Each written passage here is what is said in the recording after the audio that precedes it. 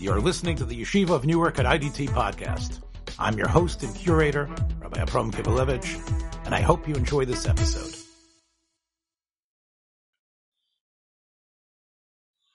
"40 years old. This is Emeritus Rex with Rabbi Reuven Yeshua Pupko of Beth Israel Beth Aaron, Côte Saint-Luc, the capital, I think, of Canada in some ways, especially whenever you're there.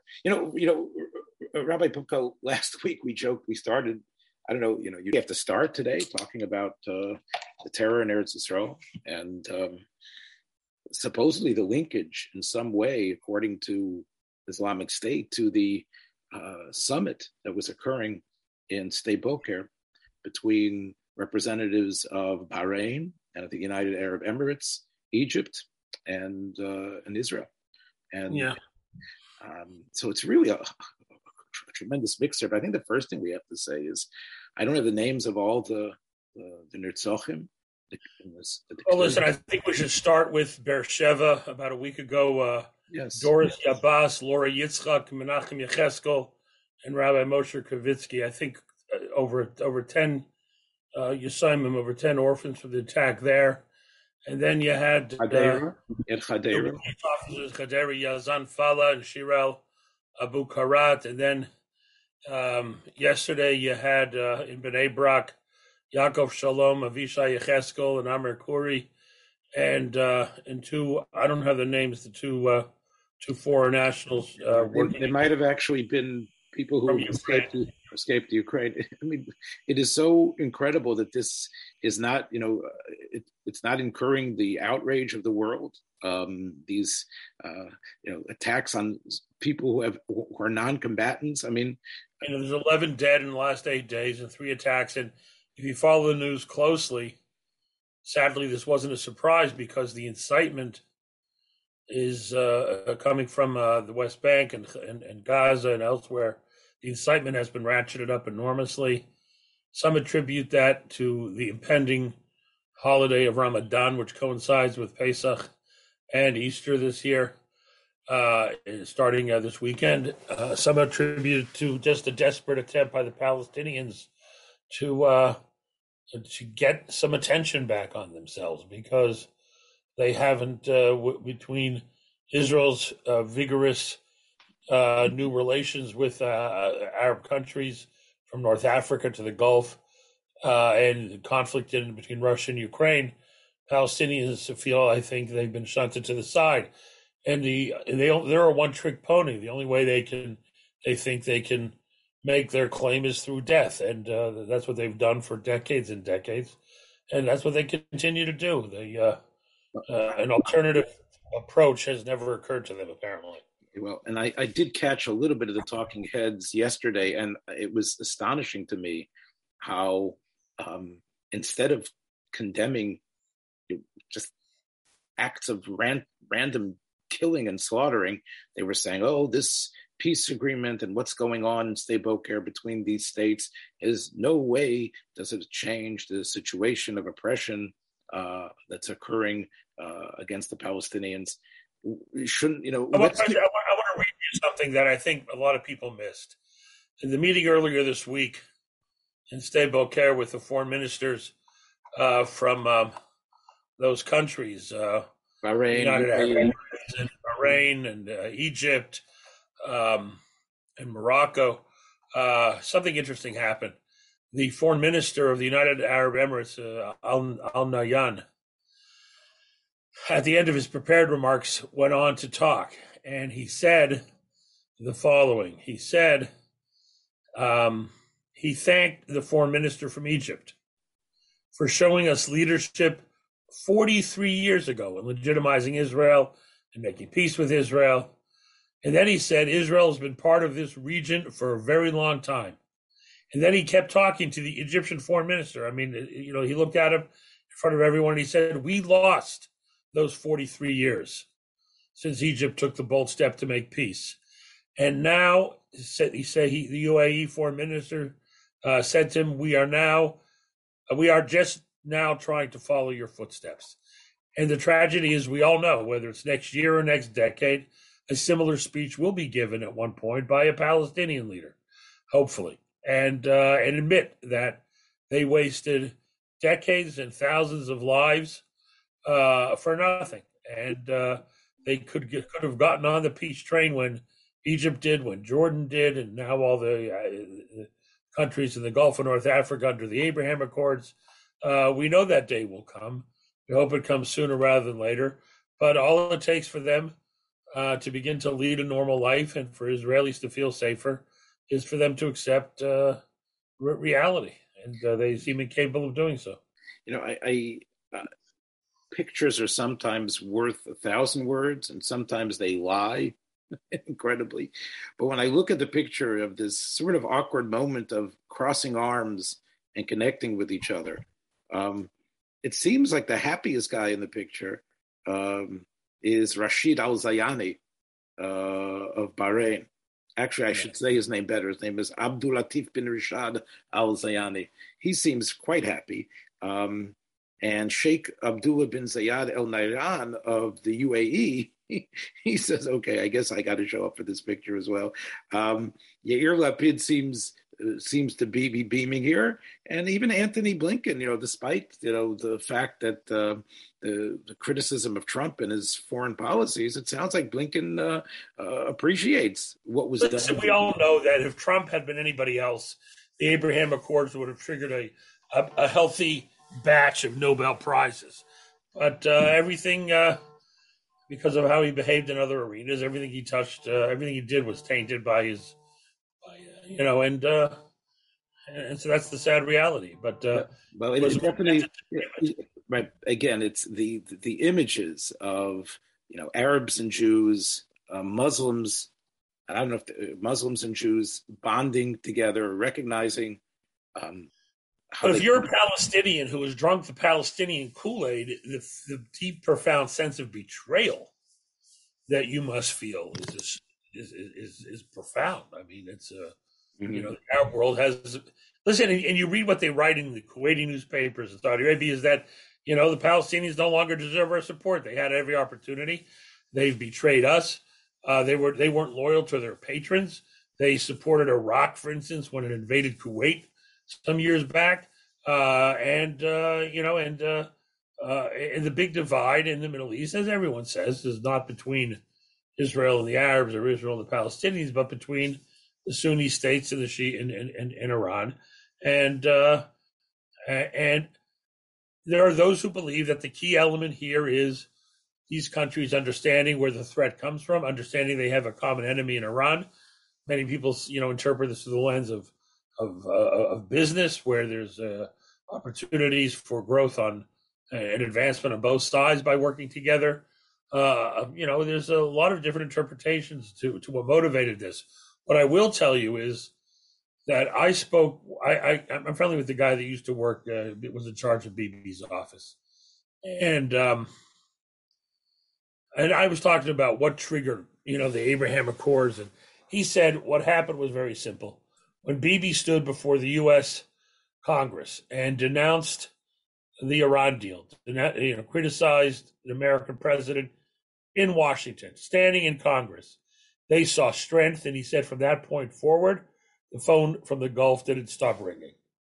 And that it was the demonstration of fortitude on the part of Israel and its leadership that brought this about. Also, the other element here, and the big element, very important element, is what the Arab world now sees, to use somebody else's expression, the Americans dismantling their own architecture of security. They're the ones who have, left Afghanistan in a chaotic withdrawal. They are the ones who distanced themselves from the Saudis because of Khashoggi, who didn't respond when the oil facilities in Saudi Arabia were attacked. They were the ones who delisted the Houthi rebels in Yemen from the terrorism list, and that they themselves are distancing themselves. And when you feel abandoned, you begin looking for new friends. And that certainly is part of this. It also explains why you have some talk of the Saudis and others reaching out to China or even to Russia. And the other element here is, which is very confusing and confounding, is there seems to be an attempt now, which will fail, of of trying to seduce Bashar Assad away from the embrace of the Iranians. Something that was tried before with his father, even. But that's probably doomed to fail. But there may be some naive belief that that's possible. And what's going on here has to do also with the renewed conversations taking place between Bashar Assad and Gulf countries. That may play a role here. But again, I want to go a little bit from the macro to the micro just for a second. One of the, they say that this attack, I never heard of this before until I saw it in the New York Times, so then I guess I forgot about it. Something called Land Day, which is an annual Palestinian commemoration of Arab protests in 1976. We know, I think many people showed that even the 9/11 attacks, there was a certain importance of the symbolic date of that date in September. And I know that they do think, just like, shuls that have yortzites for various rebbes, they have lahavdol elf avdolis. When they send these men to die and to murder, they do it with some sense of symbolism of what the date is supposed to mean.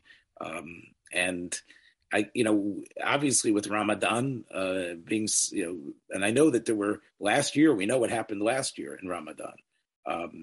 And it was pretty much close to a war, right? So I think that the Israelis are, I think, bending over backwards, it seems, to try to create a peaceful environment. But it's very, very troubling. I had a lot of meetings recently with the King of Jordan about Jordan.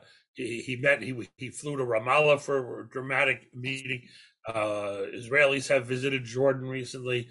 Because Jordan does play a role as, it's complicated because at one point they abdicated it, but they still maintain influence over what they call Haram al-Sharif, what we call Har Bayit, and Temple Mount. And there were attempts to try to preempt what many thought would be a tension-filled month of Ramadan, and to try to quell things down and make certain concessions about, how many will be allowed to come to Jerusalem. Or right, they were actually. I think the Israelis were going to ease the restrictions to allow much more movement. The Israelis have been in some ways, very smart and trying to head things off before they happen, and they've been trying to do that. But again, 3 terror attacks in 8 days, 11 dead.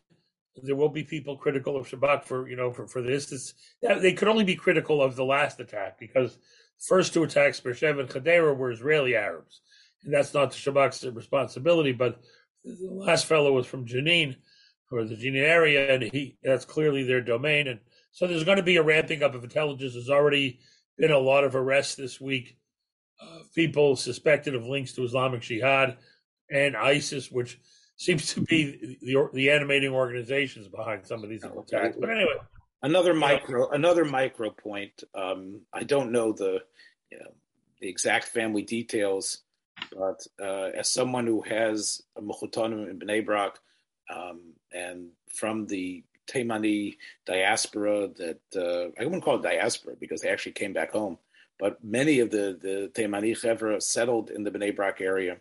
And I believe one of the Nirtzochim is, as I think you is a Taimani Rav whose father died last year from COVID. He was a very respected Taimani Rav in Israel, and as one of the Maskidim said this morning, we never thought we'd be back here so soon. Meaning his father just died last year, and but what I'm saying is, if you contrast this, to the incredible Levaya of Chaim Kanievsky Zecher Tzaddik Kodesh Livrocha, and what that Levaya indicated, the achdus of the community, the sense of understanding of the significance, really, even of Bnei Brak as a place of Torah.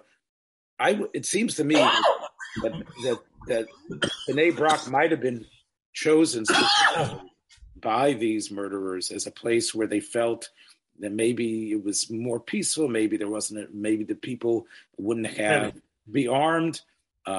To go specifically in Bnei Brak, I think it's interesting. I'm saying your mind has to grasp this. I'm not saying Hadera, Chas v'Shalom, or Beersheba are not cities that are holy and beautiful, but Bnei Brak was very prominent lately as a bastion of Haredi Judaism, of Frumkeit, and really the great Kiddush Hashem of what occurred last Rav Chaim's Levaya. It seems that perhaps maybe one of the jokes the Haredim used to tell about Israel.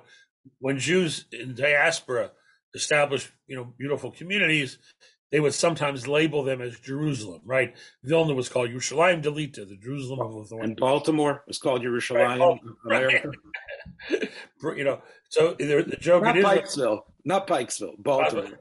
But the joke was Bnei Brak is Yerushalayim Deretz Yisrael. That was the joke. No, they meant it. No, they meant it. I think the Chazon Ish, Rav Chaim's uncle, understood there was something that they could establish in Bnei Brak that could be sort of hermetically sealed community and dedicated to Torah only. And the fact that it occurs there, I think we also have to mention the Arab-Israeli policeman who died. Again, these are the stories. I mean, all of these stories, the Druze policeman in Hadera, right. the Arab policeman in Bnei Brak, the stupidity of the ultra left and sometimes the Jewish left, sadly, and how they describe Israel. It is so far removed from any reality. And, Israeli Arabs have never been more integrated into Israeli life on the campuses and in high tech. And for them to throw around words like racist and apartheid, it's so bizarre. People forget this. When Ehud Olmert was sentenced to prison, former prime minister of Israel, the judge that sentenced him was an Israeli Arab, right? I mean, it is, and no one commented on it. And that's that. When Rabin was assassinated, smoke screening, whatever it is, the outrage should be put this way: there should be more outrage and anger, frustration, and condemnation. I think more people are condemning, Will Smith for his ridiculous act of chivalry, punching out Chris Rock, and let's move from the sublime, I guess, to the inane. I mentioned to you yesterday that I loved Denzel Washington's what Denzel told him. And by the way, I want to tell you just parenthetically, we're staying to Will Smith. He said, when we're at our highest, the devil comes for you. What I want to tell you, I understood what he meant by that, is that people make their worst mistakes when they feel on top of the world, when they feel invulnerable. It's called hubris. That's the word for it.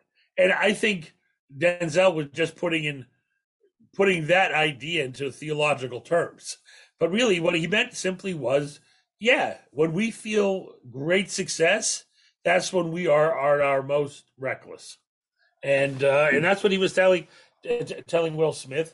Did he mean that, obviously he meant because it's a great night for Will. Everyone expected him, as he did, win the Oscar for King Richard at Best Acting, and that led to what he did. I don't know, but here's the thing. We talked about how the Oscars have changed, and we talked about it last week. But the idea of somebody actually hitting a person on live television. Well, as somebody who publicly speaks quite often, I was concerned about the precedent. That wasn't any. It was more of a slap, but it was real. Yeah, it was a hard slap. Oh, yeah. Listen. Had he been standing a foot away from him, I might be more forgiving, because you lose your temper, you hit.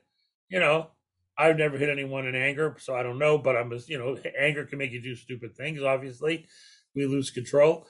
But feeling that anger, and then walking across the stage. Right, that to me is it was very strange. Also, listen, there's a racial component here. There's a power component. I hate to talk like the left, but there is. The fact is, Will Smith's considered is very popular. He's well liked. He's powerful. Had Mel Gibson gotten out of his seat and struck a black man, he would not have been allowed to stay in the Okay, that's again. So I believe that needs to be said. Others have said it. I felt it right away. No, there's no question. It was white on black. The idea that you give the person a standing ovation. Now, he did apologize, but he didn't apologize to Rock. No, but he was 20 minutes in between. What was going on then? I mean, why? So the New York Times reports that backstage there was talk about evicting him and asking him to leave. Listen, people have very different perceptions of this, and it's fascinating to see it. They have very different ideas about this. You have a black writer in the New York Times opining that, yes, violence is wrong, but, the idea that we're all supposed to have thick skin and not take offense, that's all crazy.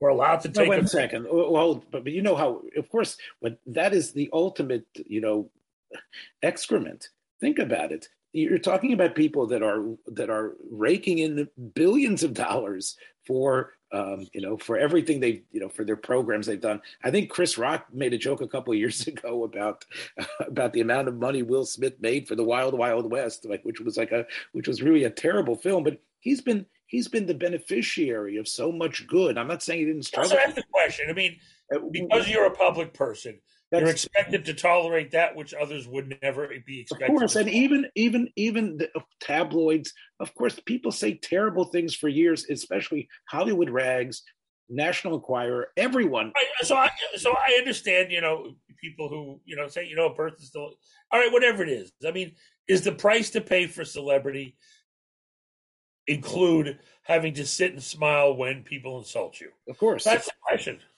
Of course, Jada Pinkett Smith herself, frowned. She was, I didn't like that, but she didn't egg him on. Go and beat this guy up for me. And I don't know exactly the nature of their relationship. I've heard things.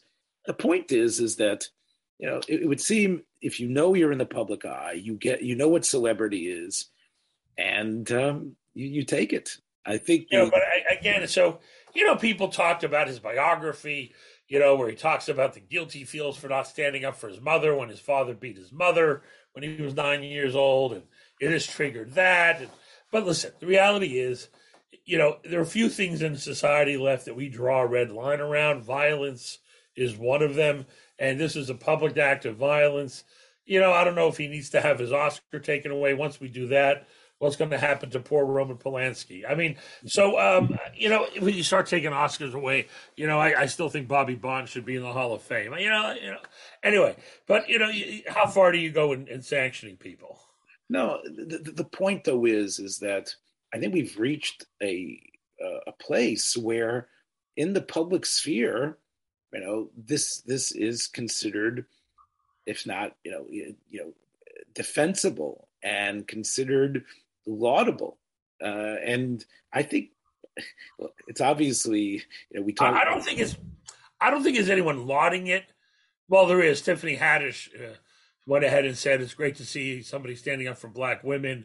A lot of people put it in the context of the House Judiciary Committee hearings on Biden's Supreme Court nominee, a black woman who apparently was subjected to unfair questioning by Republicans, and no one stood up for her until Cory Booker did. So now they're comparing, Jada to the Supreme Court nominee. It does seem, look, that the balance, the scale is tipped so far. The finger on the scale is so great. This should be, like you say, Gibson or Alec Baldwin. We would have railroaded them, and I think this is something that. Unfortunately, I think we're in a situation where nothing can be, where the color of a person's skin has now made it impossible to really be objective in any way, shape, or form. I've even read somebody from the other extreme, which I could not believe what I was reading, that somebody said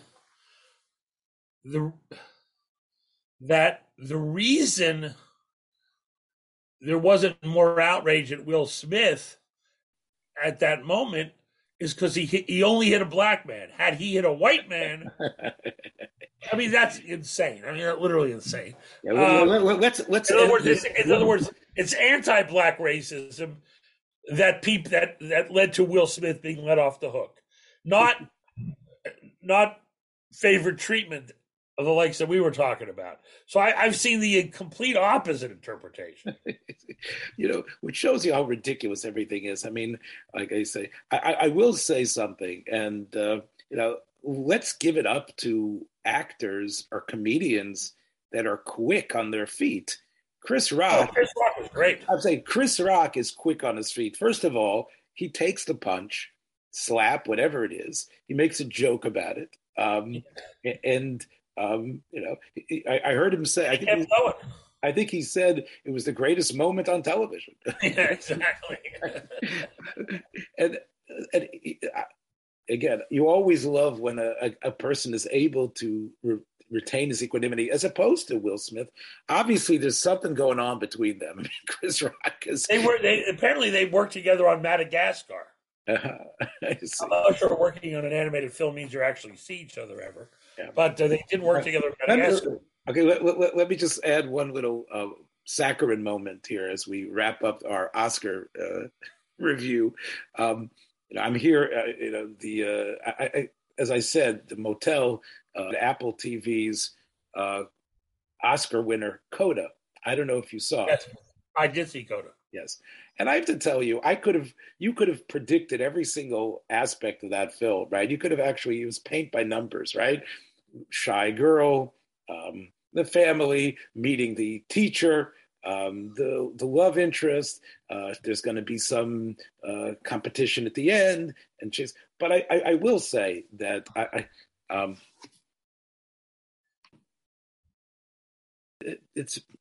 don't think it's a great movie, but it definitely puts you in a feel-good mood. There's a long history of Hollywood making movies about people with infirmities, and therefore, capturing the heart of the voters for Oscars. We had Big Man, Will I Am, the other one there. Right, but here the difference. I'm not an animal. I am a human being. Okay, what was that movie? The Elephant Man, John Hurt. Right. But the difference is all those. Did you enjoy my invitation? Did you? I tell you, the Elephant Man was not one of the story of David Merrick. I did not see it, but I'm happy that you were able to pull that out of your memory banks.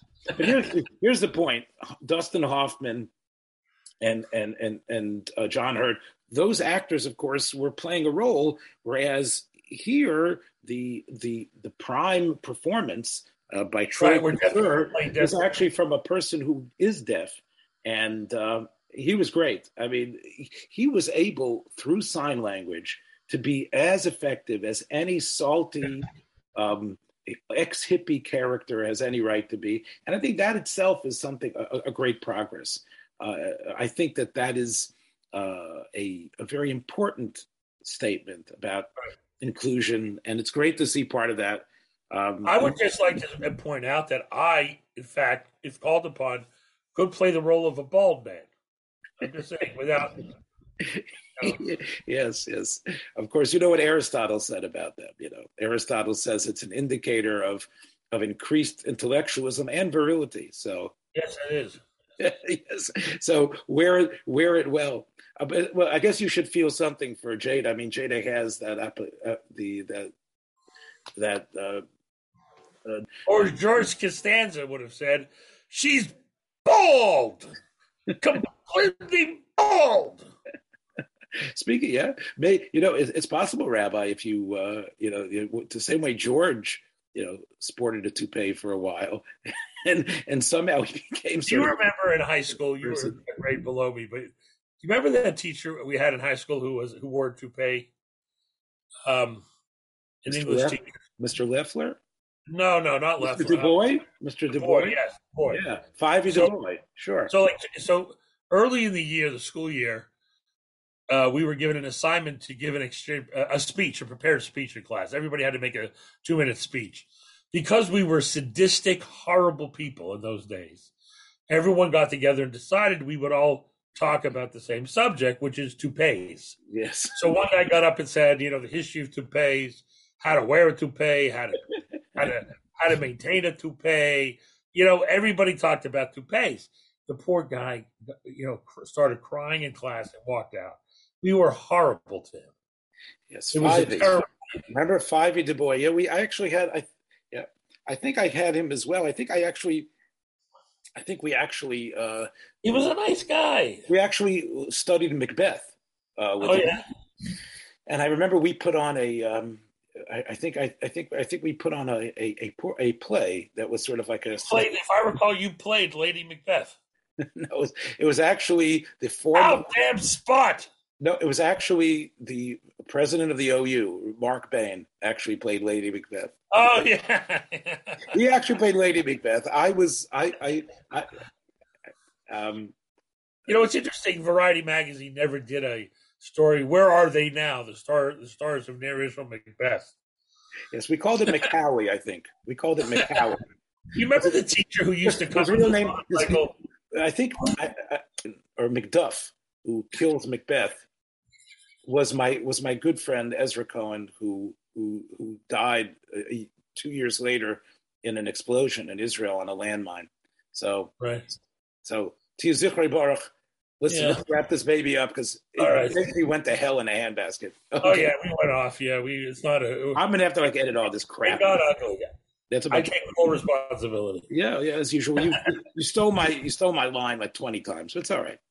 Sorry. Like when I wanted to do Denzel's line, I said half of it. You're going to say the other half. Okay. All right. By the way, my new granddaughter is. Thanks for joining us for another episode from the Yeshiva of Newark at IDT Podcast. Be sure to subscribe on your favorite podcast app so you don't miss a single episode.